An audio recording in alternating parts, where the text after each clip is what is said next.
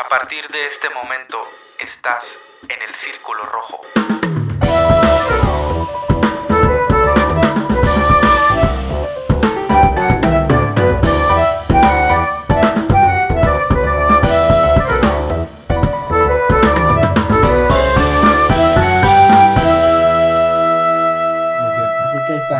Ya con eso. Pero bueno, vámonos a Parásito. ¿Qué pedo, morros?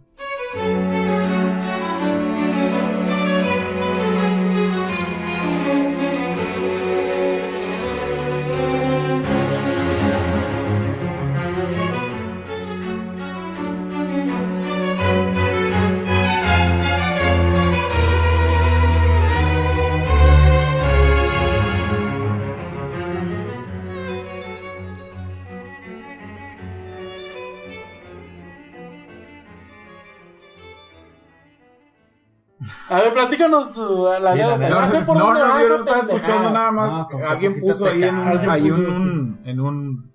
Porque pues obviamente cuando estaban los Oscars que le estaban dando premios y que no porque antes mucha gente le gustaba, sí, ajá. Y de repente empecé a ir a un cabrón que ponía, ¿por qué la película está bien zarra? Que no sé qué, que no han visto el primer capítulo del Chavo del 8, ponía. Es lo mismo. Cabrón, yo... Sí. Y de volada en chinga, ¿no? No lo busqué, pero pues no chingas. Neta, o sea, esa es la referencia que tienes, pues no te voy a hacer. Claro, güey, en una vecindad, güey. Sí, güey. Dudo que ese güey haya visto el primer capítulo de Chavo del 8 y ahí se haya inspirado, pues. O sea, ni siquiera me molesté en buscar nada, pero digo, o sea, ya de repente, pero era gente, o sea, gente que, no, sí, güey, hay que ir a verla, está bien cabrón, y de repente, como ya un chingo de gente, así como dices, le empieza a gustar. Odiadores de la movie, mames. Pinche coreano está bien culero. Esa nomás. Yo tuve dificultades porque como no entendías entre ruso y japonés, güey. Simón. Sí, japonés, cabrón. La verdad es que no sabía qué esperar, o sea, sabía que era una muy buena película y no tenía la referencia porque traté de aislarme de los comentarios, ¿no? Para no viciar un poco la película, que normalmente no me pasa, pero bueno, ¿no? Dije, no vaya a ser. Entonces ya, güey, le pusimos play, güey. Estaba en ruso, vale, güey. Y o sea, que no la fuiste a ver al cine. Cambié de idioma, no, güey. No la fui a ver al cine.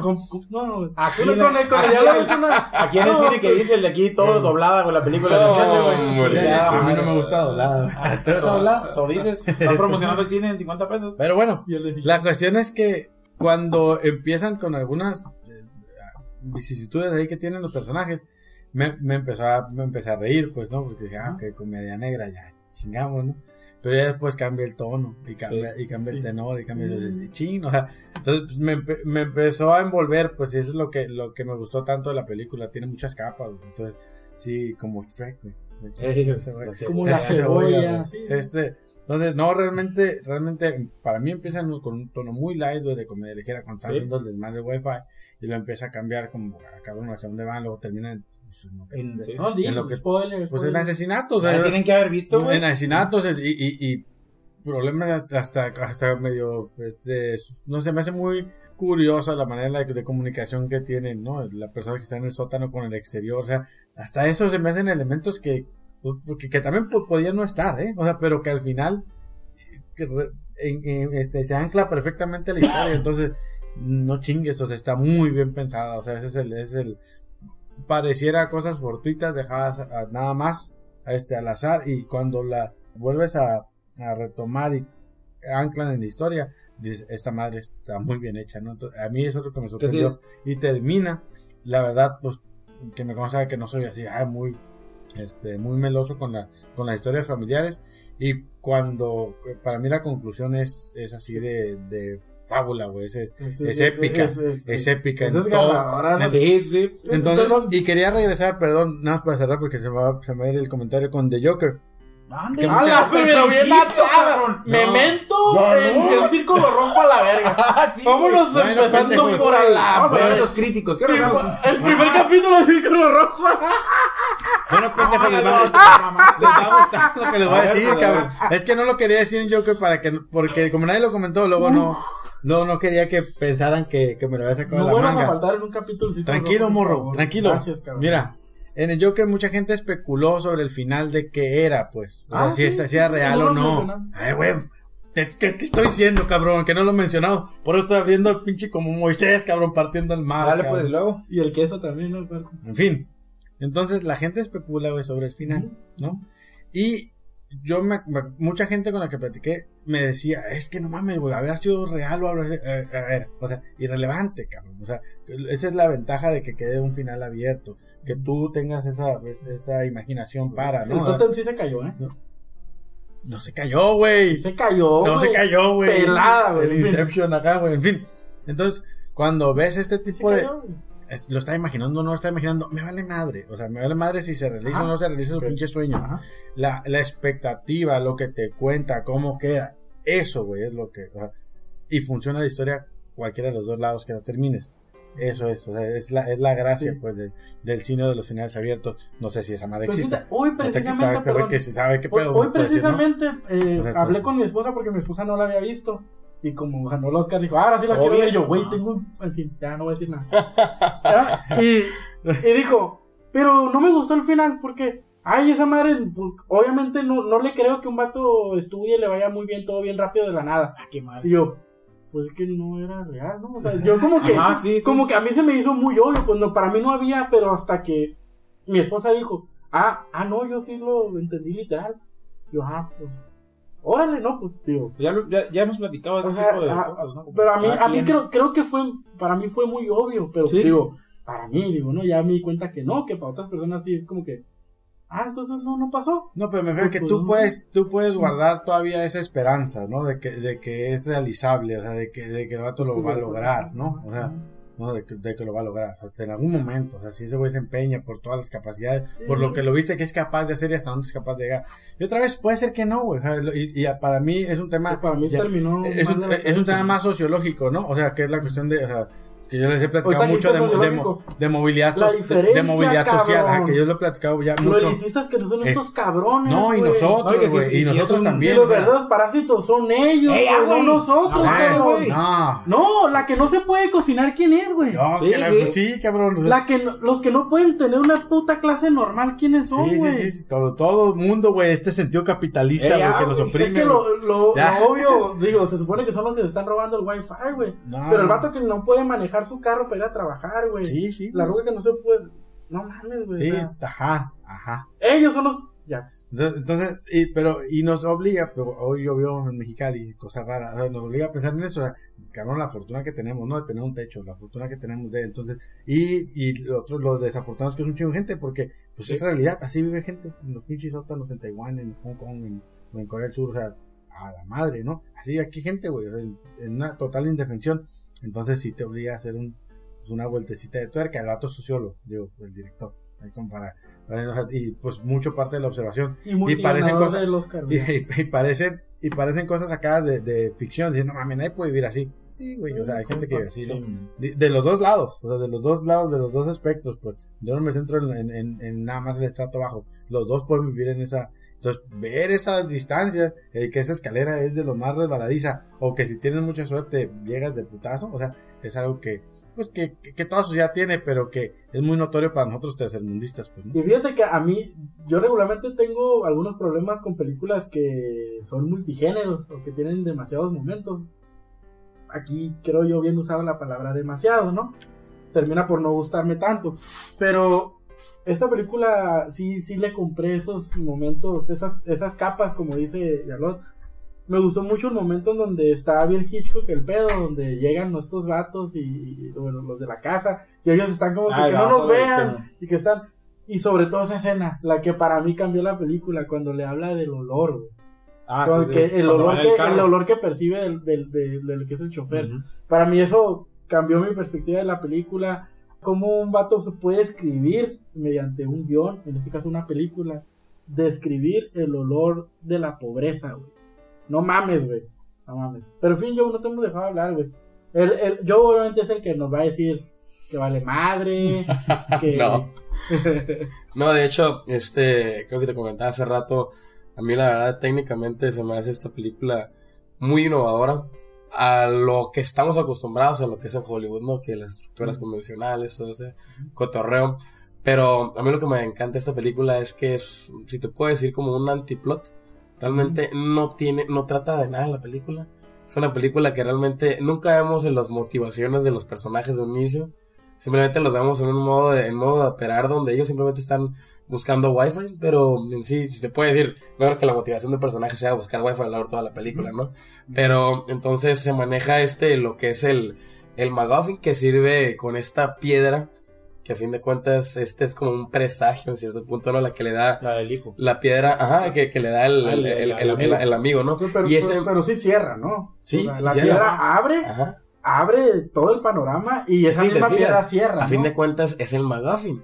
Entonces el amigo es el mismo que le dice, tienes que hacer esto, haz esto de acá, pero realmente los personajes no tenían un porqué. Entonces todo empieza a pasar a raíz de eso, viene casualidad. Y viene de que, ¿y por qué no mejor esto? De hecho, me recuerdan mucho a las películas de Woody Allen. También Woody Allen maneja ese tipo de estructuras, ¿no? En el hecho de que realmente la escena ya está terminando y de repente dices de que, oye, ¿has escuchado alguna vez la ópera? Y de que de repente, sí, resulta que me gusta mucho. ¿Y qué sí vamos a ver? Pum, o comentarios como, no sé, Perros de Reserva de Quentin Tarantino, ¿no? Donde de repente está pasando la historia en la primera escena y de repente ya pagué la comida, a ustedes les toca dar la propina, ¿no? Y ahí se suelta. O sea, son cosas que empiezan a hacer avanzar la película de una manera que realmente no te la esperas y a lo mejor dices es medio absurda, pero eso habla mucho de los personajes, porque el hecho de que no te centres en el plot, te obliga a que el personaje sea reactivo, a que sea un personaje que busque las cosas, pero a fin de cuentas ya con el empujoncito que tuviste del MacGuffin, ¿no? Entonces, es muy diferente este tipo de MacGuffin a, por ejemplo, igual el mismo MacGuffin de Psycho de Hitchcock, o los MacGuffins horribles que son los de los superhéroes los del Avengers o los del Liga de la Justicia, ¿no? Pero realmente lo sentí como una bocanada de aire fresco, lo que es esta película. Y sí, o sea, también tiene mucho que ver el hecho de que a lo largo de todo el año te la empezaron a pintar como que ganó Cannes, ganó allá, ganó acá, que es la mejor película, ¿no? Entonces dices, ok, ¿qué onda con todo esto? Y ya la estabas esperando, ¿no?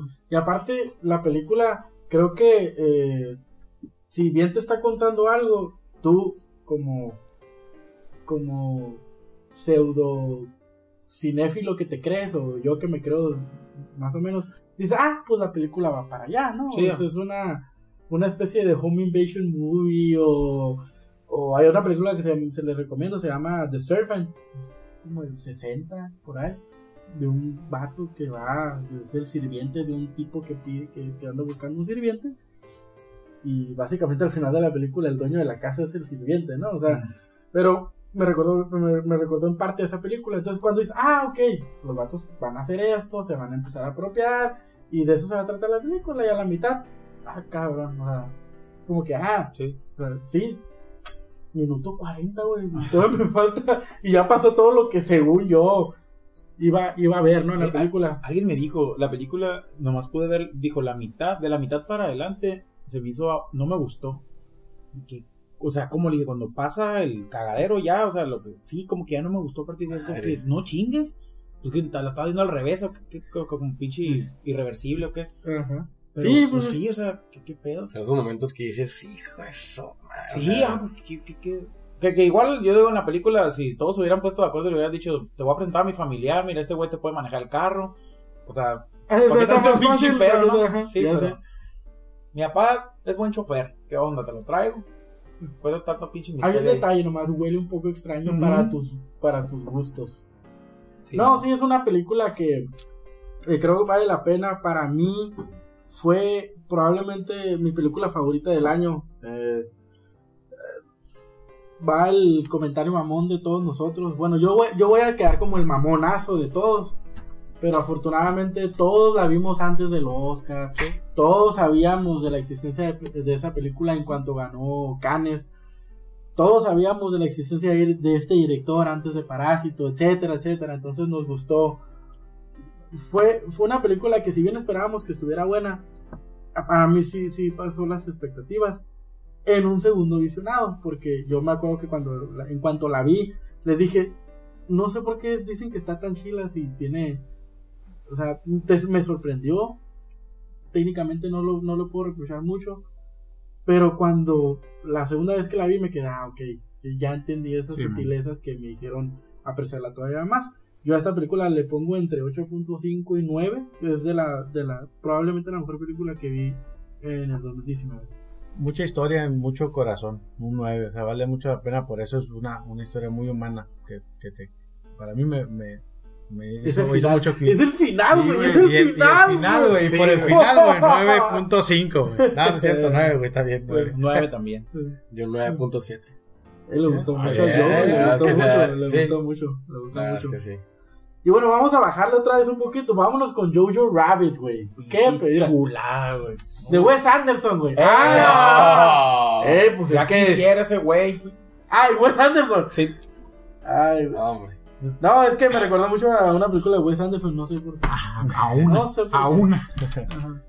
Yo Rabbit igual, para mí mucha expectativa, toda la gente me la recomendó. Sí, para mí se queda poquito corta, pero es a lo mejor nada más porque yo estaba con mucha... No lo golpees todavía. Yo la vi con mucha ligereza, pues, ¿no? Entonces ese es el asunto, pues obviamente una comedia, también comedia negra. Negra, pues, acá. Y pensé que iba a ser como Terrence y Phillip con Brooke Shields, güey. Te vi pegándole la cachetada, güey. Y el asunto es que, otra vez, a mí estos personajes de niños cada vez me sorprenden más, pues funcionan demasiado, ¿no? No sé cómo se llama el gordito, pero a la madre está cagadísimo. Es lo mejor. Está cagadísimo, güey, cagadísimo. Entonces tiene muchas cosas que para mí en los niños recae mucho el feeling de la historia. La actuación de Scarlett Johansson, la verdad yo no la he visto actuar, pues siempre la veo tirando putados con Black Widow, güey, la neta. Y no he visto. O sea, entonces, cuando la vi actuar, cuando está discutiendo con el niño, dice, cabrón, esto, sí que pone el carbón, dice, esta madre va en serio. Y tiene esos brincos que me costó trabajo procesar, o sea, para mí fueron cambios muy drásticos de temperatura o de tono, y sí me hacían, o sea, tensarme, pues no, o sea, no sabía que si me estaba contando un chiste o si el güey me estaba sacando otra vez a la cuestión del drama. Entonces cuando pasa, pues yo creo que una de las escenas más emblemáticas, que ves los zapatos, dice la madre, o sea, sí lo hizo, que a lo mejor estaba muy obvio, güey, pero como yo estaba tan perdido en las explosiones, en güey, que pinche en el ¿cómo se llama? Que parece Alessandro Nivola, pero no es Alessandro Nivola, güey. Sam Rockwell, para mí es el mismo cabrón, güey. Entonces acá, güey, están muy cagados todos los personajes y me distraje, pues, de eso. Entonces, yo creo que ese es el problema. Perdí la esencia de la historia y me quedé mucho con los momentos de los personajes, ¿no? A mí sí me hizo una película como muy muy infantil, muy bonita. Uh-huh. Pero que sí tenía que, aunque fuera Taika Waititi, ¿cómo se llama ese güey? Taika Waititi. Ese güey, aunque fuera muy él, decía, sí, güey, pero tienes que poner un poco de la guerra, güey, tienes que poner que está culero el pedo, güey, por más bonito que me lo quieras poner. Ahora, se me hizo un acercamiento, no sé si distinto, porque va a estar La vida es bella, ¿no? Porque es un poco, o sea, sí hay películas, pues, que te acerquen a la guerra mundial un poquito, o de una manera un poco más amigable. Pero me cayó muy bien la película, la vi bien tranquilo, me hizo reír, se me hizo... Creo que Wes Anderson está llegando. Es que no lo puedo superar, güey. Pero bueno, el hecho de usar a Hitler como amigo imaginario, güey, desde el Hail Me, güey, ya con eso. Sí, man. No mames, güey. Es mío, güey. No mames, güey. Que es el director, por cierto. Bailo como yo, canto como yo. Inglés. No, güey. Sí. Bueno, no sé, pues yo soy un fan de Taika Waititi desde, pues, What We Do in the Shadows. What We Do in the Shadows, güey. Véanlo, por favor. Si no lo han visto, es como la 10ª vez que le decimos. Sí, pues a mí se me hizo muy como, pues, la manera que está contada esa historia del niño tan engranado en su mundo, y saber el hecho de, oye, pues no tienes que estar, o sea, hay más cosas, o sea, el descubrimiento del morrillo de esa apertura a a la gente que es diferente, pues, o sea, tú lo puedes ver como pues, el nazi con el judío, pero pues se aplica mucho a cualquier tema ahorita, ¿no? Y pues, no sé, los personajes se me hacen, así como dices, sí se parecen, sí tienen unas similitudes gigantes con los personajes de Wes Anderson, sobre todo el personaje de Sam Rockwell y de Alfie Allen. Son dos personajes de Wes Anderson ahí. Pero, pues sí, o sea, no. Y el vestuario. Sí, todos, colores. Sí, claro. Lo que estaba ahorita que mencionaste de lo del que el amigo imaginario de Hitler, no sé si supieron La de que... gordita, güey, no sé cómo se llama. Rebel Wilson, como que la odio. Vas a practicar tirar bombas, güey. Sí, güey. Es mamón, güey. Que supone que Taika Waititi quería, creo que Hitler fuera... ¿Quién quería que fuera? Que fuera el amigo imaginario. Morgan Freeman. No, güey. Con esas mamadas, Samuel L. Jackson. Por decirte Hitler, Tom Cruise o algo así, ¿no? Okay. Que quería a alguien. Y que luego le dijeron, güey, si pones a alguien de ellos, pues le vas a quitar el spotlight a los niños, pues, o sea, sé tú, güey, para que pues a ti nadie te conoce, cabrón, y pues que no, o sea, nadie se centra en ti. Y te pues. pareces. Pues no. Bueno, sí, no pues, madre, son los güey, ojitos de color y ya. Pues sí. Pero, no, sí, a mí me gustó mucho la película. Joe.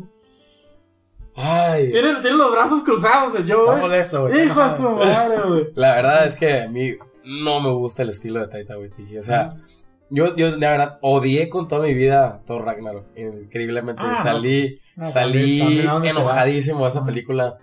Y te digo, ok, a mí no me gusta el estilo de director. Sí, a mí se me hace una comedia muy exagerada a mi gusto. Llega un punto donde digo, ok, entiendo el estilo y todo. Pero dije, voy a darle la oportunidad, voy a ir a verla. Y salí de que, bueno, está chila, realmente. O sea, las escenas, o sea, realmente fuera de todas estas bromas que pues, del estilo del director, que se me hacen exageradas, pero realmente tiene muy buenos digamos contrastes la película.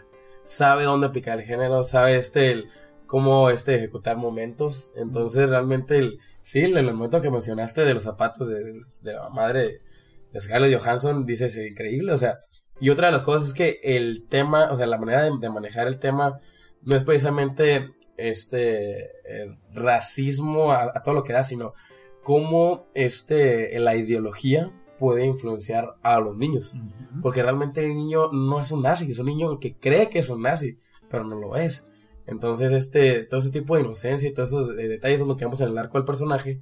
Es lo que dije, oye, realmente es muy buena película. O sea, yo te puedo decir que no es una película que yo en la persona como coleccionista la compraría, pero te puedo decir de que dices, óyale, chingón, gana mejor guión adaptado, que Dios, no le pongo un pero, la verdad.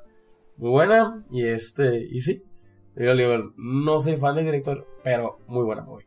Sí, a mí lo que creo que lo que me cuesta trabajo digerir es cuál es el límite de una broma buena, una broma de mal gusto. Y creo que ahí se queda un poquito difusa la línea con este caso. También por los momentos en los que vivimos. Pero no sé si ese tipo de comedia vaya a envejecer. O sea, eso es lo que no sé para qué tantas generaciones esto se mantenga como una, no mames, chécala porque está bien cagado. ¿Quién dijo de lo de la comedia? Todd Phillips. Fue Sí, el que ya no puede de hacer hecho, comedia. ajá. Está acá aquí dijo, no pero mames. es que a eso iba, o sea, le quiero decir, realmente esta comedia es muy políticamente correcta, la comedia de Taika Waititi. Pero nada que ver con la comedia. Pero están niños disparando, güey, sí, o sea, no chingues. O sea, es una sátira también, pero realmente él maneja muchos elementos inclusivos y muchos elementos donde realmente o sea, el hecho de que estos personajes, sí, es una sátira, que realmente no es la primera sátira que hay, o sea, incluso Chaplin lo había hecho hace miles de años, pero el hecho de que hayas puesto estos uniformados. Pero son niños, pero son niños, o sea, eso es lo que a mí me causa, te digo, mucho, o sea, otra vez, a mí no me molesta, pues yo soy capaz de sentarme por 2 horas y disfrutar una película así. Pero no la disfrutaste tanto, es lo que estás diciendo. No, que tengo que me confundió, porque no sabía cuál era el tono de la misma, o sea, no es el pedo con su comedia, es o era una tragicomedia, o era un drama, o era, no sé. Pero es que imagínate que el amigo, mucho, que te imagino que tú ya fueras un adulto, eras el protagonista, y tienes como amigo imaginario a Hitler, o sea, ¿qué tanto impacto va a tener también? No, sí, o sea, todo funciona en la película. Y la otra creo que también es muy vigente y que también es muy... creo que es una película para nuestros días, nada más, pues ese es el punto. O sea, no sé hasta dónde... Ejemplo, la desinformación. Me causó un chingo de gracia como las referencias que tenían unos de otros. Sí. Que era un monstruo y que no sé que qué. den cuernos y luego cuando le dice el gordito, que no sé cómo se llama. Yorkie, güey. Mi amigo Yorkie, güey.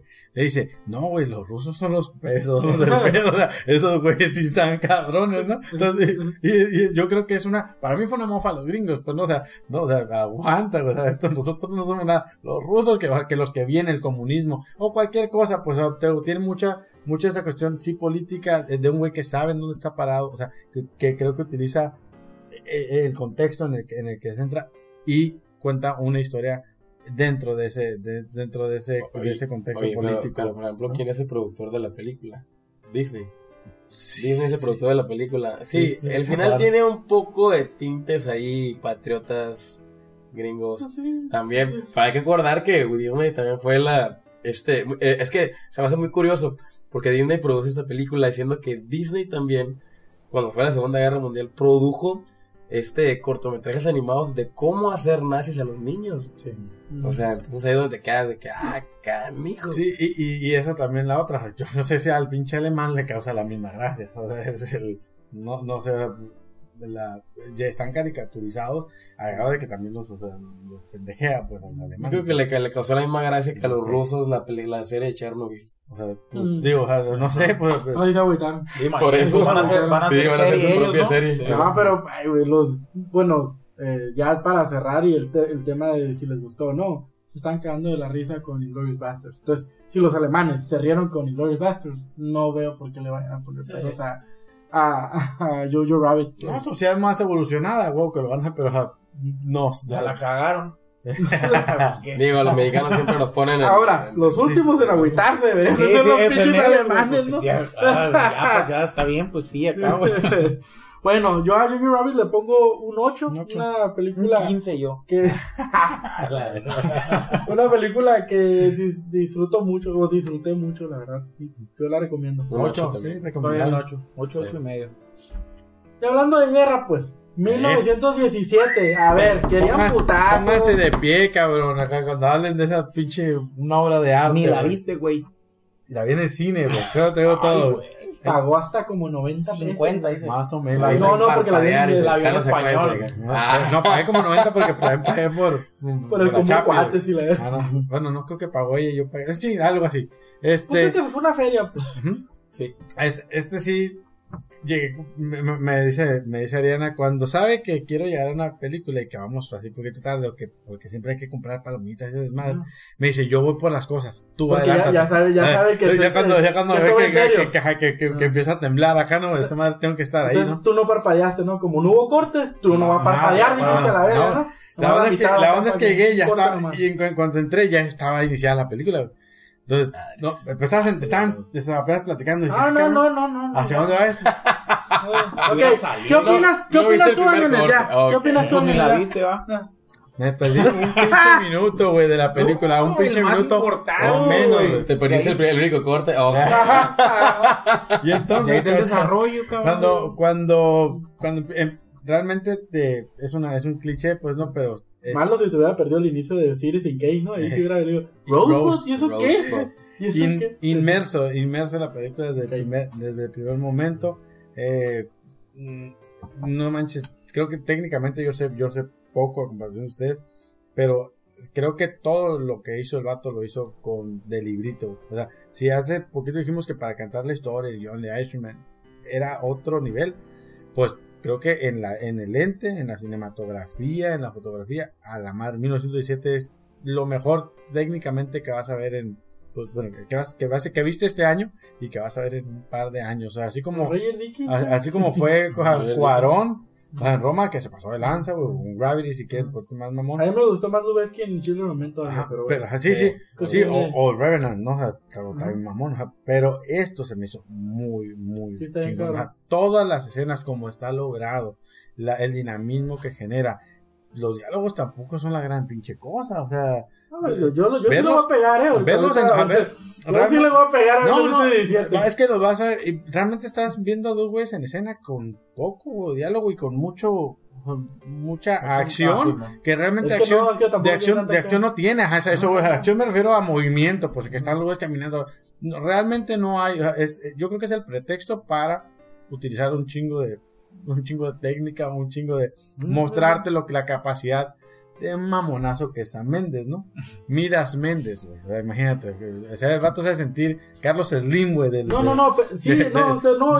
filmografía. Pero es que se agarra de Roger Dickens, güey. Es el pedo, pues. Agarra, tal vez. Sí. Para mí después de un genio. Es un chingonazo, sí. Pues. Entonces, no sé si Sam Méndez con otro fotógrafo lo hubiera logrado. Puede ser. Con el Lubeski. Lo único que no me gustó, güey, es que para mí es una mamada, güey, que un Lannister y un Stark, güey, sean hermanos, güey. Así es. Fuera de eso, güey, no hay que dejar, güey. Para mí, güey, 1907 es un peliculón, güey. Peliculón que vale la pena ir a ver al cine. Como película, a lo mejor como historia, por eso creo que le pones en un escalón diferente. Pero para historia, como estética, ándale, sí. Como estética, creo que vale más historia. Pero fíjate, por ejemplo, yo ahí sí con 1917, porque muchos me comentaban de que es más estilo que sustancia. No, la verdad, o sea, 1917 tiene para empezar, a mí se me hace muy fregona la manera de cómo, porque es un thriller a fin de cuentas, ¿no? O sea, pero es lo que le dicen pues yo la veo como una aventura, fíjate. Es que es como le dicen el ticking clock thriller. O sea, es una película que realmente estás viendo el enemigo principal es el tiempo. O sea, a mí se me hizo muy, muy fregón cómo manejaron todo el guión. Porque te deshumanizan a todos los personajes. Realmente no sabes, no hay backstories y no importa. Ni siquiera te pone en contexto de que estás en Francia, estás allá. ¿Por qué? Porque la manera que el guión da la exposición de cada escena, de qué motivación, todas esas cosas, es tan sutil, pero es tan efectivo que te lo dicen en 3 palabras y tú ya sabes que estás en Francia y tú ya sabes qué pasó con esta mujer, con el bebé. Entonces todo ese tipo de detalles, o sea, ves la acción, que el cine se trata de eso, de mostrar, no decir, ¿verdad? Harley Quinn.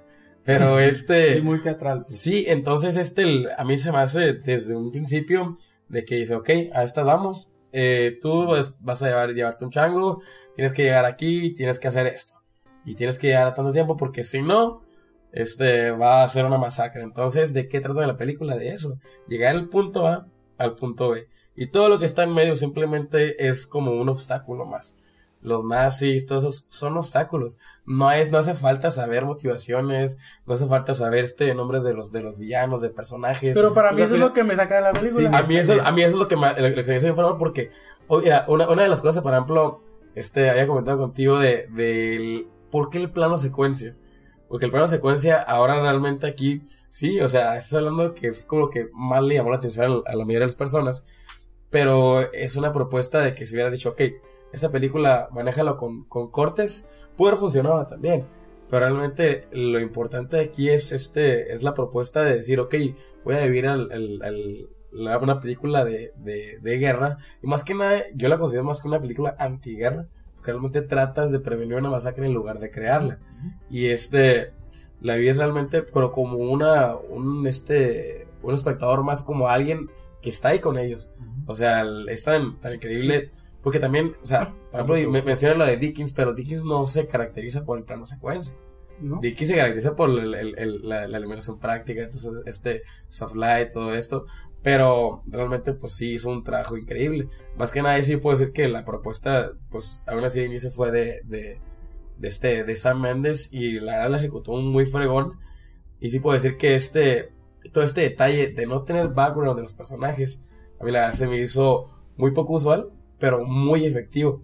Por ejemplo, algo que Nolan no pudo crear con Dunkirk, el hecho de no darle backstory a los personajes, no crea vínculos, y más si lo quiso manejar en historia no lineal. Aquí realmente no necesitaste, y lo coronas al último con la fotografía de su familia y el nombre del personaje. Sí. Ahí es donde dices, pero que no me deja nada, güey. Ese es el problema, pues. ¿Pero qué más quieres? No, bueno, te digo, pues quiero más. Dale chingazo. No, es que. No, es que ahí te va, güey. Es que no necesitas. Pero el Chuy, si algo le caga, Si le caen los huevos algo chido, es que no te desarrollo de personajes. ¿Y qué más?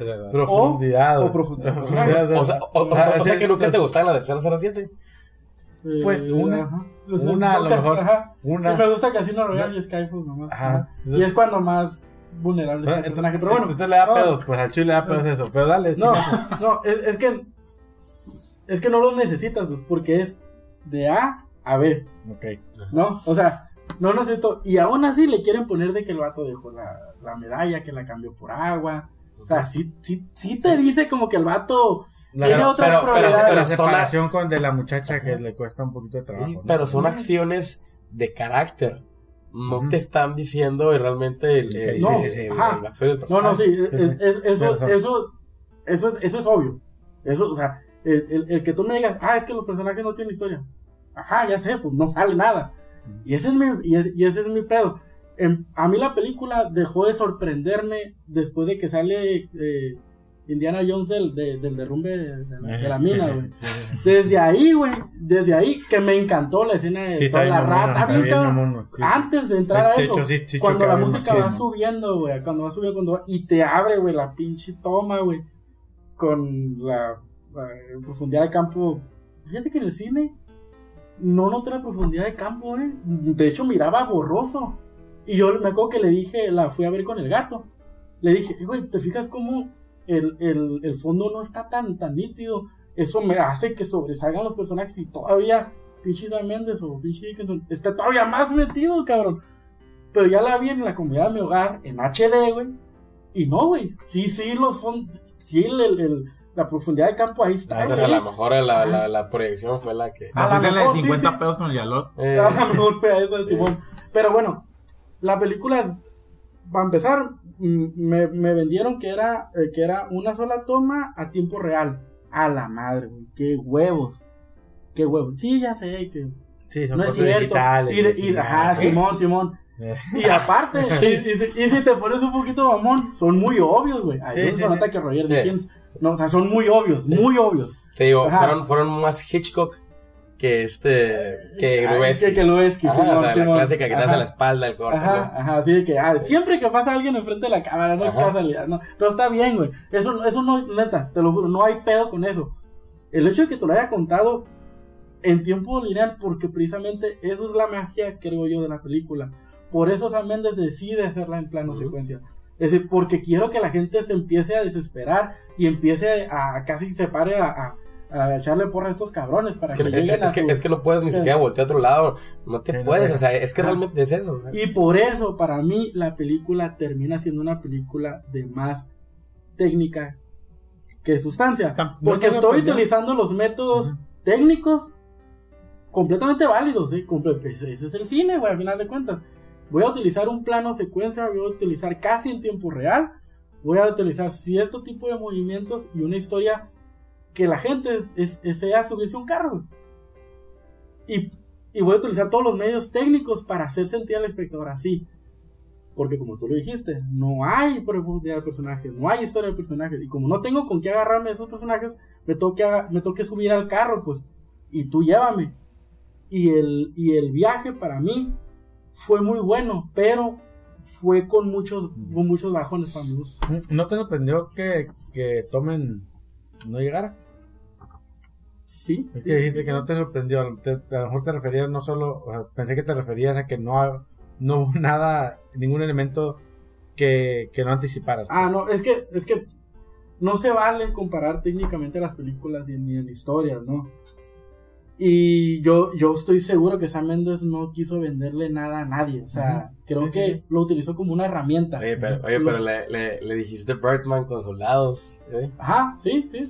Así es. Y yo te puedo decir la neta, se me hace más justificado lo que hizo Sam Mendes que lo que hizo Iñárritu. Totalmente de acuerdo. Que no tiene no tiene una propuesta válida de lo que es Birdman.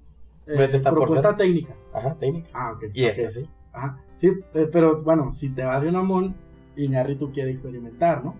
Porque ponerte un plano pretencioso, pues. Es decir mamón Iñárritu.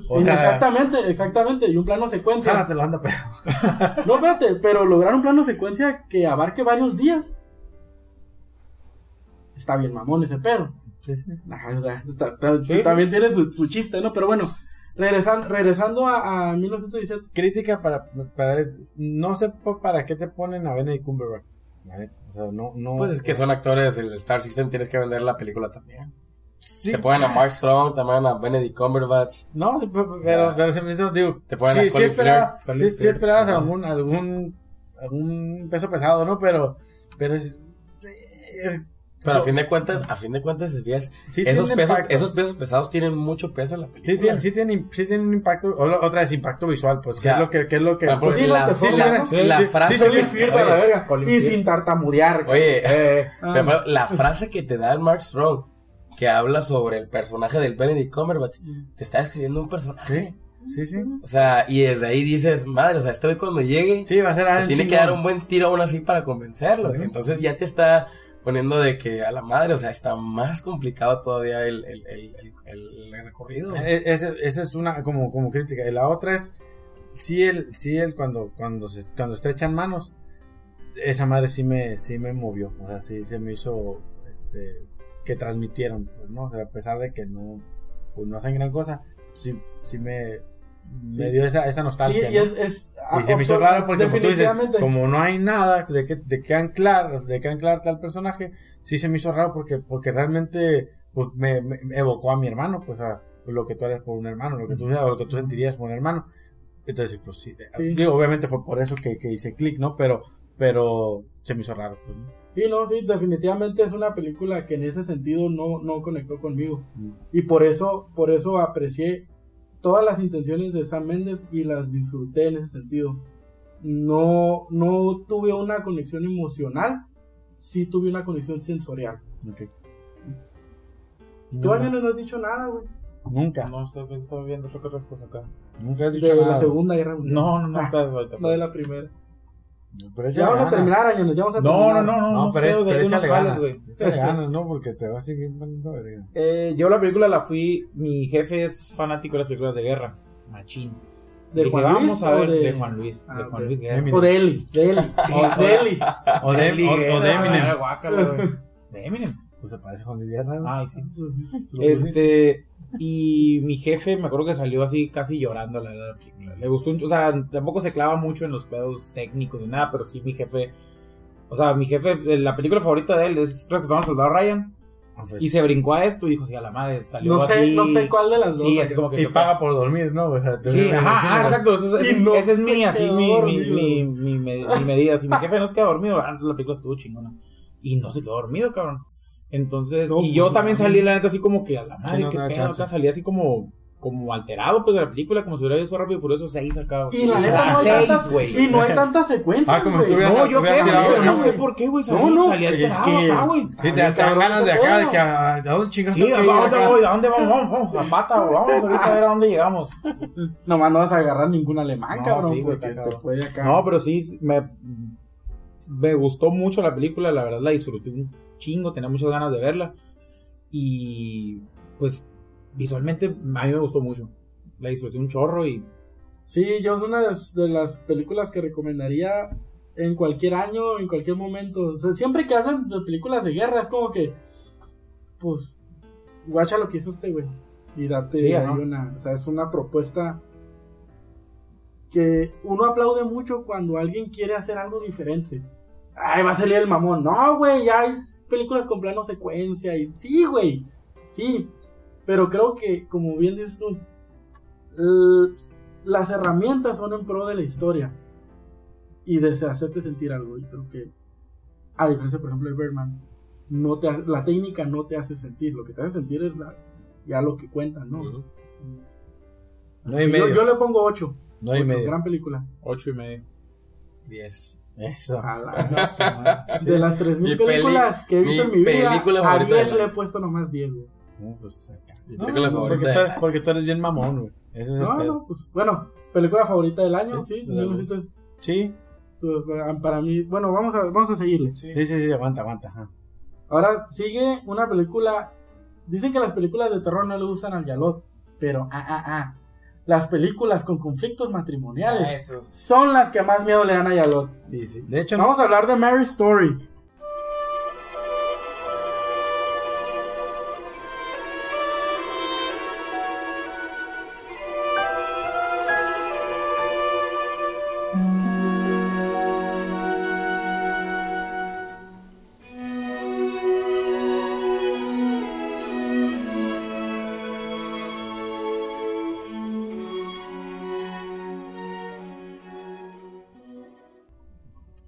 Le he recomendado a Yalot Blue Valentine, Escenas de un matrimonio de Bergman y Marriage Story. ¿Cuántas has visto? ¡Ni una! Hay todo el pedo, güey. Resulta que si yo empiezo a ver una película, güey, que tiene que sea de matrimonio sin mi esposa, güey, me la hacen de jamón, güey. Así como al chavo en el primer capítulo, güey. Así como al chavo en el primer capítulo, güey. Parasite. Al chavo, güey. Te la presté hace como 8 años, güey. Y sí, hasta polvo tiene, güey. Aquí sigue, güey. Desde beta, güey. Aquí no, es que la versión de la película y la versión de las... Sí la voy a ver, neta. El pez de Ariana, güey. Contexto, gente, porque esto es súper antirradio. Le acabo de traer a Joe y aquí a la mesa la película de Ingmar Bergman, Escenas de un matrimonio. No es cierto, me la prestó Chuy hace, como 5 años. Criterion Collection, ¿eh? Sí, güey. Y vimos una y nos empezó a costar trabajo digerirla y la pausamos. La onda con ella es que no me deja ver las películas si nos la recomiendan y es como para los dos, tengo que verla con ella. Pero ella pues sí puede ver todas las películas, ¿no? O sea, pero, ok. No, neta, por eso no he visto esa madre. Ok, entonces, de Escenas de un matrimonio, vámonos a Marriage Story. ¿Qué opinan? Joe, ¿qué opinas de Marriage Story? Pues la verdad me encantó la película también, puedo decir. Me gusta mucho el estilo del diálogo que maneja el director Noah Baumbach. Se me hace que maneja... Se puede decir como que cuando... Es la clase cuando dices diálogos muy realistas. Igual como puede ser como en cierto punto los diálogos de Tarantino, ¿no? Que se dicen como que son los sellos. Pero no, Baumbach lo que hace es realmente tratar por su exposición. O sea, realmente él es, podría decir como que el mejor ejemplo de cómo contradecir la regla del show don't tell. O sea, él te dice las cosas y te pone en un monólogo simplemente en una locación a la contraria de simplemente decir, sabes que eso es en contra del cine, o sea, me siento mal. No, o sea, es tan efectivo que realmente dices, madre, o sea, es tan... Me crea empatía, me hace conectar con los personajes, tiene un buen backstory. Perdón, ahora sí que voy diciendo, interrumpen mucho los personajes, se traslapan las conversaciones en el estilo de Noah Baumbach. Pero por ejemplo, la primera secuencia de la película, donde básicamente ellos están escribiendo una carta de qué es lo que más le gusta de una persona. Esa es la mejor introducción de personajes que he visto en los últimos años. Ya lo que va de la película. Es increíble. O sea, y luego lo mejor es que funciona bien lo que hacen en el setup y el payoff. O sea, a mí es algo cuando yo veo una película, si de repente haces un setup, dices, tienes que hacer un buen payoff para que funcione. Hay películas que ni siquiera lo cierran, es como que, ¿por qué fregado lo pones? ¿Por qué pones acá? ¿Por qué pones allá? Y todo lo de Noah Baumbach tiene un porqué y te lo soluciona de una manera increíble. Entonces, la manera de poder presentar los personajes, todo el backstory, todo eso se me hace genial. Y una de las cosas particulares es que sus últimas películas se ha presentado mucho en problemas de comunicación. Por ejemplo, película que tuvo con creo que todavía es su pareja, que es Greta Gerwig, la directora de Mujercitas, que no la pusieron en la lista. Ok. Hizo Frances Ha, de problemas de una joven que quiere ser actriz y empieza a tener problemas de comunicación con sus bailarina, ¿no? Perdón, bailarina. Y tiene un problema de comunicación con su roomie, con su pareja. Y luego después la primera película que produjo Netflix, ¿no? Que fue la de Meyerowitz, con Ben Stiller, Dustin Hoffman, que igual es el problema de comunicación con el padre con los hijos. Ya ves que es una constante en los temas que puede manejar Noah Baumbach, y a mí esa base, la verdad es que es como le dicen, es el nuevo Woody Allen. Tiene toques igual. Que a mí me recuerda un putero tiene toques de Woody Allen. Y también porque es neoyorquino y pues ama la ciudad, estudió cine. No, y porque los personajes hablan de poesía y de arte, todo. Pero Noah Baumbach, sus papás. Pero los papás de Noah Baumbach eran críticos de cine. O sea, entonces tiene todo contexto. Es que yo soy bien fan de Woody Allen, pues por eso. No, a mí también me fascina mucho Woody Allen, pero sí voy a decir que de los menores. Esta película The Squid and the Whale de Noah Baumbach trata sobre la separación, el divorcio, como esta película, pero desde la perspectiva de los hijos. Okay. Está interesante. Entonces, Marriage Story aquí De hecho, esa película es, o sea, la perspectiva que él vivió cuando se desapareció de sus papás. Y Marriage Story es más bien la separación que él tuvo con Jennifer Jason Leigh, creo que la que sale en Eightful Eight. Sí. Pero esta película, a pesar de tener esos sinsabores de pues la crónica de una muerte anunciada, ¿no? O sea, los trailers y ya sabes en qué va a terminar, para dónde va. Reforzando lo que dice yo, cuando te presentan a los personajes, dices, no mames, güey, ¿y cómo va a terminar esta chingadera, no? Pero creo que el trayecto presenta dos muy buenas caras de la moneda, o sea, el papel que juegan también los abogados en un divorcio, el cómo el personaje de Adam Driver dice, pues vamos a irnos bien tranquilos, o sea, porque nos queremos, ya no va a funcionar, pero vámonos tranquilos. Y dice la morra, no, pues es que aquí está la demanda, pero no, habíamos quedado que no era demanda. De hecho, no sé ustedes, ¿qué les parece? O sea, a mí en momentos me recuerda a Kramer vs. Kramer. La película, de hecho. Toda la pelea legal, todo eso también. Sí tiene detallitos ahí de esta película. De hecho, mucha gente la chafeó la película por ese detalle. Sí. Pues es que es muy difícil. No está pelada un chorro también. He escuchado también como que eso de que, pues es que una película estar viendo unos güeyes que se están peleando, que no, güey, no se trata, o sea, sí, pero la neta, los personajes, o sea, mira las actuaciones de los güeyes, no mames, o sea. Y luego es que mejor que con Kylo Ren, ¿no? Es que si alguien puede. Yo creo que si alguien pudo haber escrito esos diálogos tan fuertes, a veces era precisamente Noah Baumbach. Yo creo que para mí es el fuerte de él, como en sus películas es el guión y cómo logra esa naturalidad con los actores. Si te fijas, los conflictos son muy maduros. O sea, lo reflejan, lo resuelven de maneras más maduras. No es la clásica se están peleando, no sé.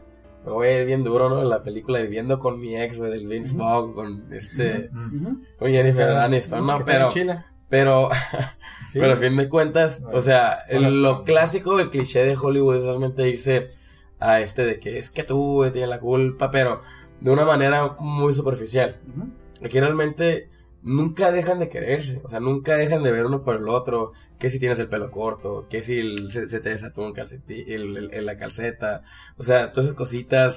Entonces, aún así, lo ven de una manera muy madura las situaciones. Pero sí están llenos de como todos, pues están llenos de defectos, güey. Sí. Que al principio dices, mira, pues como que me estoy haciendo más Team Driver porque el equipo de Scarlett como que no me gustó la abogada. Pero a la vez te quedas, no, espérate, pero este güey sigue siendo bien terco el cabrón. Ajá, güey, es bien egoísta, güey. Es bien egoísta el cabrón. Pero pues tú como vato dices, pero no, güey, es un hijo de la chingada también, güey. Y Scarlett también tiene que era una sumisa que realmente entonces tiene que empezar a poner barreras, pues a decir, oye, yo también quiero mi vida, pues órale. Ajá, y es cuando el vato dice, espérate, pues estamos a toda madre. No, tú estabas a toda madre. No es por nada, por eso funcionó mucho el personaje de Lara Dern. Porque es la que está motivando bien cabrón a la Scarlett. Pero de la nada llega el pinche personaje de Ray Liotta y dices, a la chingada todo, ¿no? Pero está bien con lo que hizo Ray Liotta también. A ver, la morra te trajo a esta sin decirte nada, te puso y te sí, es cierto, hija de su puta. No, y luego todo lo de los abogados. Es que tú ya no puedes porque consulté a esta abogada, entonces tú ya no lo puedes tener. Dije, ay, gente. Sí, dices también, pero esa es la abogada, pues, haciendo su chamba.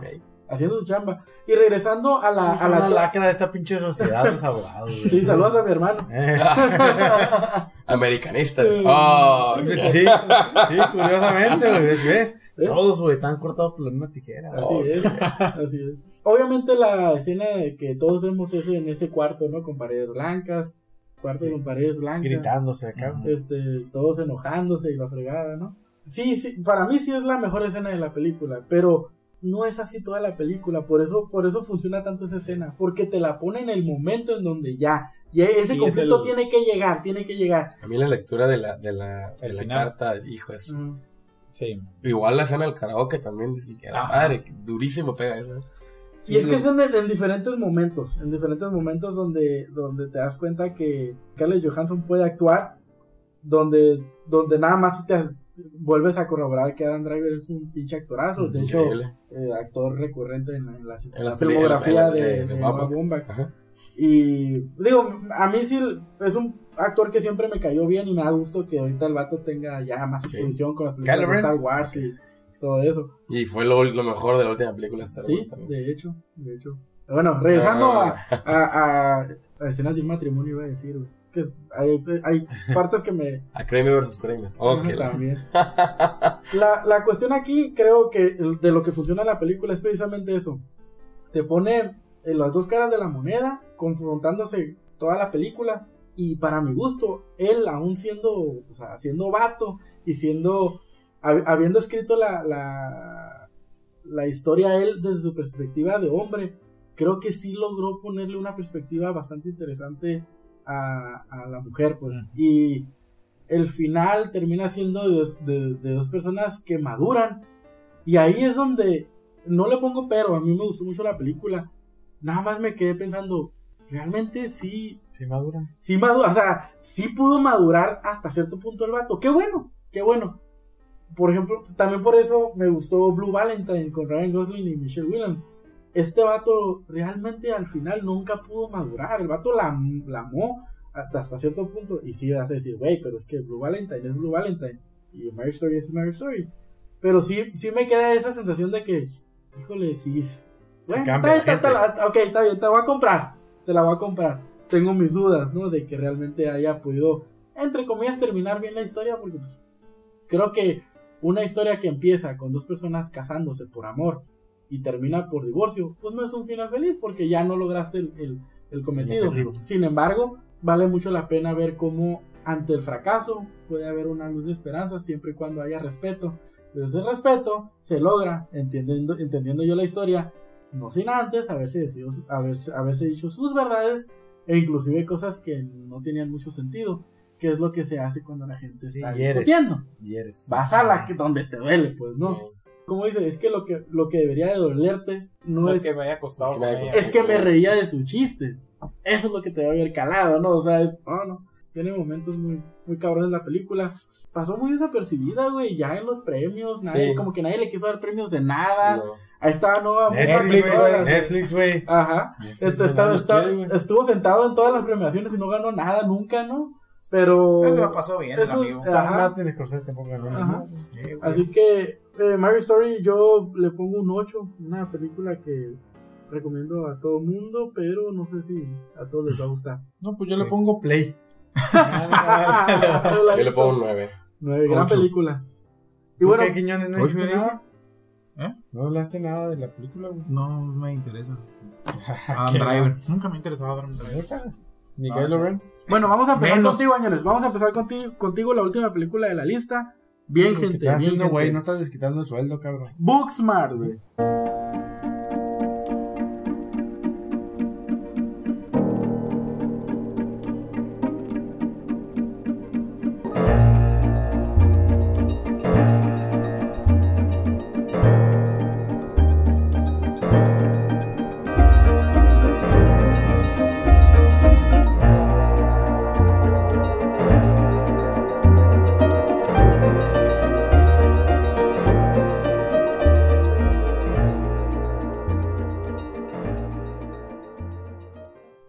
¿Qué me dices de Booksmart, güey? La segunda película de comedia que tenemos en la lista, ¿no?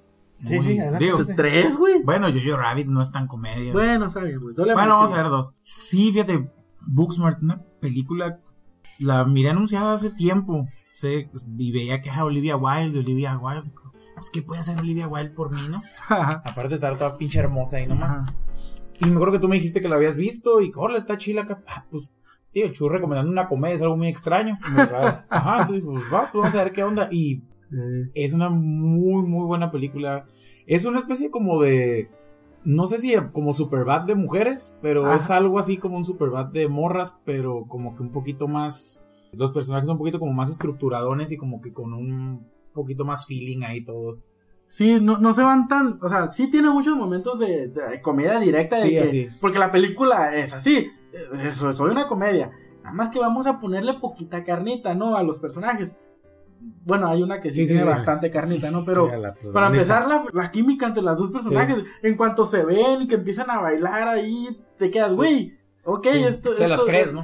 Sí, son las típicas nerd que nadie hace en el mundo, pero que después empiezas a darte cuenta que sí tienen su lugar, ¿no? En el que es preparatoria, ¿no? Ajá, Van saliendo a la prepa, van a la es el universidad. último día, Y que van a la universidad. Me conectó Lolo cuando están hablando en el baño. Sí, ¿no? es que eso es el giro. Eso es lo mejor después de la crítica dices, ay, ¿tú qué? No, pues voy tal. Google. Y todos tienen su vida Harvard, resuelta. Y ella que se mató, que fue la que echó ganas, pues llegó al mismo lugar que todos, ¿no? Entonces, está bien curioso, o sea, ese plot creo que no lo había visto mucho y pues me llamó la atención, porque antes la idiosincrasia, no sé si del mundo, pero en las películas era el que se esfuerza mucho, el que estudia, el que se conserva ciertas salidas, el que se ahorra de ese tipo, el que se ahorra, siempre se ahorra. Están todos en la fiesta y la gente cultura, está en la biblioteca, cultura del ¿no? esfuerzo, ¿no? Ajá. Y de repente llega un vato, no, aquí es la cultura de lo que sé hacer, en lo que soy bueno. Entonces, yo puedo, sí, no me la paso estudiando, pero pues sé hacer esto. Y hacer esto le gusta a Google, entonces a Google no le importa si me fui de pari o no, o sea, y ahí me quedé, ok, es bastante interesante todo esto, o sea, y aparte me la estoy pasando bien y aparte me estoy riendo. Hay un plano secuencia en la única discusión que tienen los personajes principales, como dice, que necesita cierto espacio, entonces la cámara va y viene, sin cortar. Volvemos a lo mismo de que cuando la técnica es aplicada para contar cierto momento, porque otra vez, pues yo creo que Olivia Wilde, pues hasta ahorita pues, es su primer película. No quiso ser como que, ay, guacha, qué cabrona estoy, no soy Martin Scorsese, ¿no? O sea, pero sí dice, vamos a utilizar este plano de secuencia porque para mí es el momento clave de la película, ¿no? Donde hay un conflicto real, en donde hasta en las mejores amigas hay secretos, hasta en donde estos personajes que parecieran hermanas del alma, dicen, sí, pero necesito también yo mi espacio, o sea, necesito desarrollarme, no estando contigo, y no por eso vamos a dejar de ser las mejores amigas, pues. Entonces, ese tipo de detalles que tiene la película, creo que le dan esos puntos extra a una película que si lo ves de lejos, pues sigue siendo una película, una comedia, o sea, con escenas bien pendejas, con personajes bien tontos, unidimensionales. Sí, con cosas exageradas, ¿no? Fuera de contexto, que no tienen justificación, que no van así.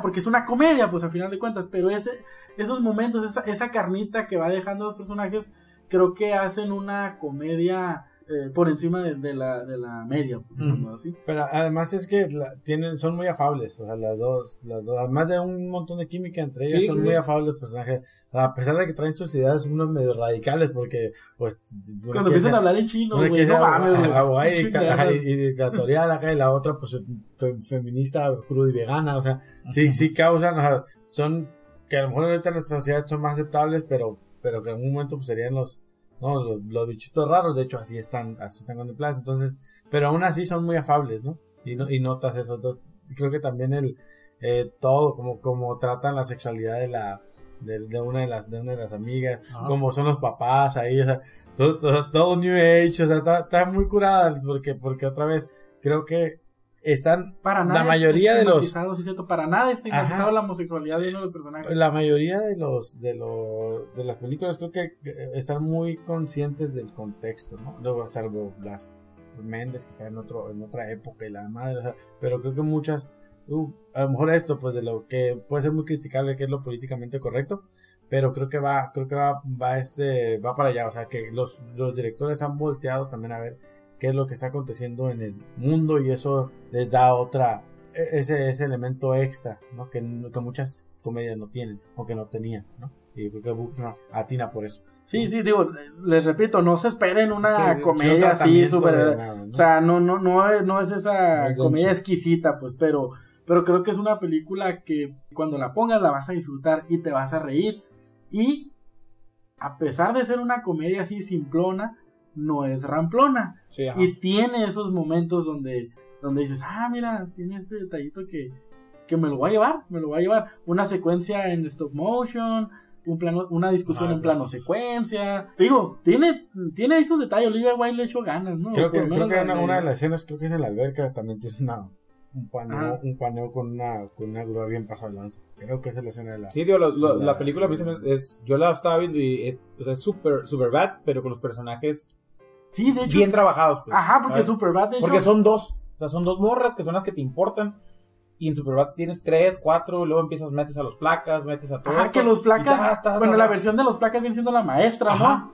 La pero maestra de ellos, sí, ¿no? Es como que. Es un Superbad como el Bridesmaids, ¿sabes? Como de ese tiempo. ¿Te acuerdas? Como que era como que de Hangover, era Bridesmaids de Hangover. Ándale, acá sí. era como es el Booksmart de Superbad, pues. Aunque ya son como 10 años de diferencia. Pero ese tipo de comedia, pero ahora de morras, pero un poquito más trabajadito. Cuidado, pues, ¿no? Sí, y ya para cerrar, los personajes, a pesar de ser unidimensionales, lo único que logran a final de cuentas es agarrar cierta personalidad o cierta imagen de. Entonces cuando tú lo ves en la película ya sabes quién es ese personaje, aunque no te acuerdes cómo se llama, pues, ¿no? Vaya, vamos a irnos, por ejemplo, a Matando Cabos, ¿no? O sea, el Visco, no sale casi nada, pero es el Visco, güey.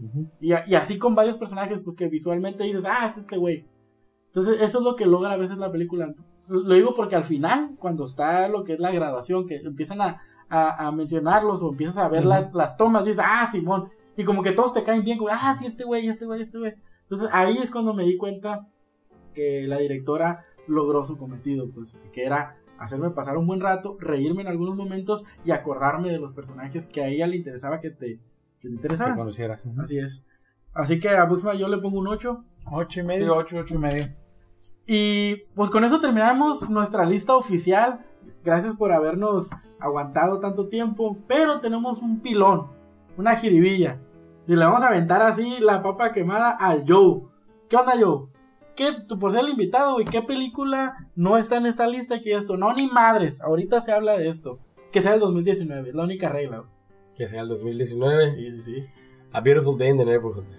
Ok. A Beautiful Day in the Neighborhood. Ajá, de Tom Hanks. Mr. Rogers. La verdad es que esa película me pareció increíble. Es de la directora Marielle Heller, la misma que estuvo nominada el año anterior, creo, con Can You Ever Forgive Me? Sí, con Melissa McCarthy.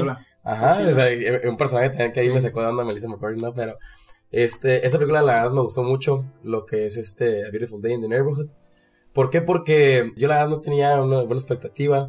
Y cuando veo que realmente el personaje secundario es el personaje de Tom Hanks, y donde más me sorprendió, no recuerdo el nombre del personaje principal, el actor, que básicamente ha salido en varias películas de Steven Spielberg, de hecho es el protagonista de la serie de The Americans. Ese personaje, la verdad me gustó mucho. ¿Por qué? Porque es una película que también está basada en trauma del personaje principal, y es la cuestión también del señor Rogers de ver como la gente lo ve como un tipo santo, pero un tipo santo. Entonces empieza a idealizar al personaje, pero realmente es tan bueno el trabajo de desarrollo del personaje que empieza a ver que este personaje es un personaje tridimensional, o sea, no es un personaje todo bueno, que sea un dios, ¿no? Entonces a mí me encantó esa manera de poder trabajarlo, y más que nada en lo visual, algo que me fascinó todavía más es la propuesta el diseño de producción, que todas las escenas fuera de locación. En 4:3, ¿no? Ajá. No, pero aparte de eso, toda la escena fuera de locación son maquetas, que es la propuesta del programa que sea personaje de Rogers, ¿no? Entonces, a mí se me hizo redondita esa película, se me hizo de las películas más, y así como puedo decir, bonitas del año, y infravalorada. Siento que ahí sí le faltó un poquito más bajo la lupa. Sí, obviamente hubo tan buenas películas este año que por eso no se siente tan mal, ¿no? El hecho que lo hayan infravalorado, pero sí voy a decir que fue una de las películas que me sorprendió en el año, y esas que digo, me la compro de volada en Blu-ray. Sí, ¿viste el documental? Fíjate que no, es el de HBO, ¿verdad? No Sí, sé si es de HBO. HBO. Pues eso fue el año pasado apenas, por eso cuando vi la película me dije, ¿neta? Acabas de darle, no sé si ganó hasta el Oscar, no me acuerdo. Fíjate. Pero Pues, fue de la, así, pues como Netflix con el Ted Bundy también, que saca pues haz de la cuenta. película. O sea, yo vi el documental, ¿no? Hasta serie animada van a sacar, Sí, ¿no? no manches. Es que fue No es cierto, ya lo... fue de los mejores documentales del año pasado. Ajá. Lo puse y dije, cabrón, o sea, yo no conocía para nada a este personaje. empiezo a verlo y digo, ok, es un vato que tenía un programa infantil, acá. Llega muy pues. Acá, ajá, pero hasta un poco como sin chiste, pero al final digo, no, espérate, es que era la época, aguanta, chulo, no seas mamón. Lo puse de, ok, pedófilo, huevo. Ahorita va a salir. Pues no. Y no. Cabrón, me volteaba, ¿no? Me acuerdo que estaba mi suegra. ¿Qué pasó? Porque tienes una cara distinta. Es que voy a sonar bien ridículo, pero creo en la humanidad. No, lo que le dije, creo en la humanidad. ¿Sí? Este vato es bueno, güey. A ver si Tom Hanks no lo hubiera hecho, güey. Imagínate. Güey. Cerró una librería, no. En serio, hay una secuencia donde este vato está está en la corte y da un speech, ¿no? Da un discurso sobre por qué es necesario llegarle a los niños. Michael, tranquilo. Ya está muerto, güey. Llegarle con cómo hablarle, cómo tratarlos, cómo irlos llevando. El vato es otro pedo. Pues este sí es un personaje. Y a mí también me sorprendió la película. Primero, cuando me dijeron, la van a hacer, güey, pero se la acaban de hacer. Claro. Y en una entrevista vi que Tom Hanks dice, ¿es necesaria esta película? Me acuerdo, pues es que acabo de ver el documental porque lo acaban de hacer. O sea, básicamente cuando estrenaron el documental, ellos empezaron a filmar la película, güey. O sea, pero en fin, regresando a la película. Es una película que nadie vio, que no creo que la gente vea. Ni siquiera salió en el cine en la ciudad. Sí, pero pues véanla, véanla. Yo obviamente les recomiendo el 1-2, ¿no? O sea, vean el documental y luego vean el trabajo que hace Tom Hanks. Spoiler alert, Tom Hanks actúa bien. Pues sí. Es que no se parece, güey, al señor. El vato más le pusieron un poquito más la ceja. Voy a cotizar acá, ¿no? Neta, güey, Tom Hanks está bien cura, güey. O sea, bueno, en fin. Vean, sí, buena recomendación. Valiéndote madre, Midsommar, Once Upon a Time in Hollywood, Ford vs Ferrari, rápido, Lighthouse. Miré la semana pasada Uncut Gems, ¿la vieron? Sí, también, sí. Muy bueno. Esa es como que te falta el aire, ¿no, güey? Sí, güey. Su chingada. Pero por la morra. Por tanta pinche nariz, güey. Miren, vean la puerta, Kevin Garnett. Oye, ya que todos dijeron recomendación, vean el documental de las 24 horas de Le Mans y luego vean Ford contra Ferrari. Ándale. Está bien chingón. No van y es. Pues vean Uncut Gems y yo tengo que recomendar un documental. Pero de eso también. Sí. No. Don't fuck with cats. Miren Don't Fuck with Cats o Grown Ups 2. Nomás por aventarlo. Bueno, pues muchas gracias por habernos aguantado tanto tiempo. Pero es necesario, cuando se trata de hablar de películas buenas, pues hay que dedicarle su tiempo, ¿no? Obviamente, para los que les gustó, o los que son fans de Tarantino, pues lo sentimos. Lo sentimos. Nos hubiera gustado que acá Joe Green la hubiera defendido y la hubiera puesto como una de las mejores películas del año. Yo estoy a punto. Me encantó la película. Yo estoy a punto de darle una segunda oportunidad a Once Upon a Time in Hollywood. Me voy a sentar, ahora sí en mi casa. Y ese me compré el Blu-ray, ya me todo. Yo no lo haría. Ya me fascinó. Sí, porque nosotros tuvimos que ir al otro lado a ver la película, ¿también? Porque tardaban un chorro, entonces fuimos a verla, tuvimos que ir a verla, ¿no? Pero te iba a decir cuando hagamos el especial de Tarantino, pero ya lo hicimos sin esa madre. Hicimos bien. ¿No te gustó? No, a mí casi no me gustó. La voy a volver a ver porque a mí sí me gustó. No, es que a todos les gustó, pues eso es lo malo en nosotros. Sí. ¿Por qué no nos gustó? Entonces la voy a volver a ver y créeme, muchas ocasiones me he llevado buenas sorpresas, ¿no? Con Hateful Eight no. No, y la vi en 4K y todo no me gustó, perdón. Ya hablemos a la mejor. No es mi director favorito, ¿eh? No, ya sé, no. Pues de nadie, yo creo. Ni de él, güey. Ni de él mismo, sí, güey. Bueno, pues los dejamos con qué rola, ñones. No, el invitado, cabrón, ¿cómo? Sí. La Eminem, ¿no? Canijo. ¿Con qué rola nos dejas? Voy a recomendarles una rola de mi banda favorita, YouTube. No, a mí no es mía tampoco. No, que la Dijiste tú también, No, esa es mi banda favorita. Ok. Tú. YouTube. Ajá. Y la rola es Bad. Ok, con Michael Jackson, que la quiero hacer con Prince. La quiero hacer con Prince, ¿no? Sí, y Eddie Van Halen. Ya todo el rato. Ok, le dejamos entonces a Michael Jackson con Bad. No, perdón. YouTube. Buenas noches, Mexicali. Buenos días, Corea del Sur.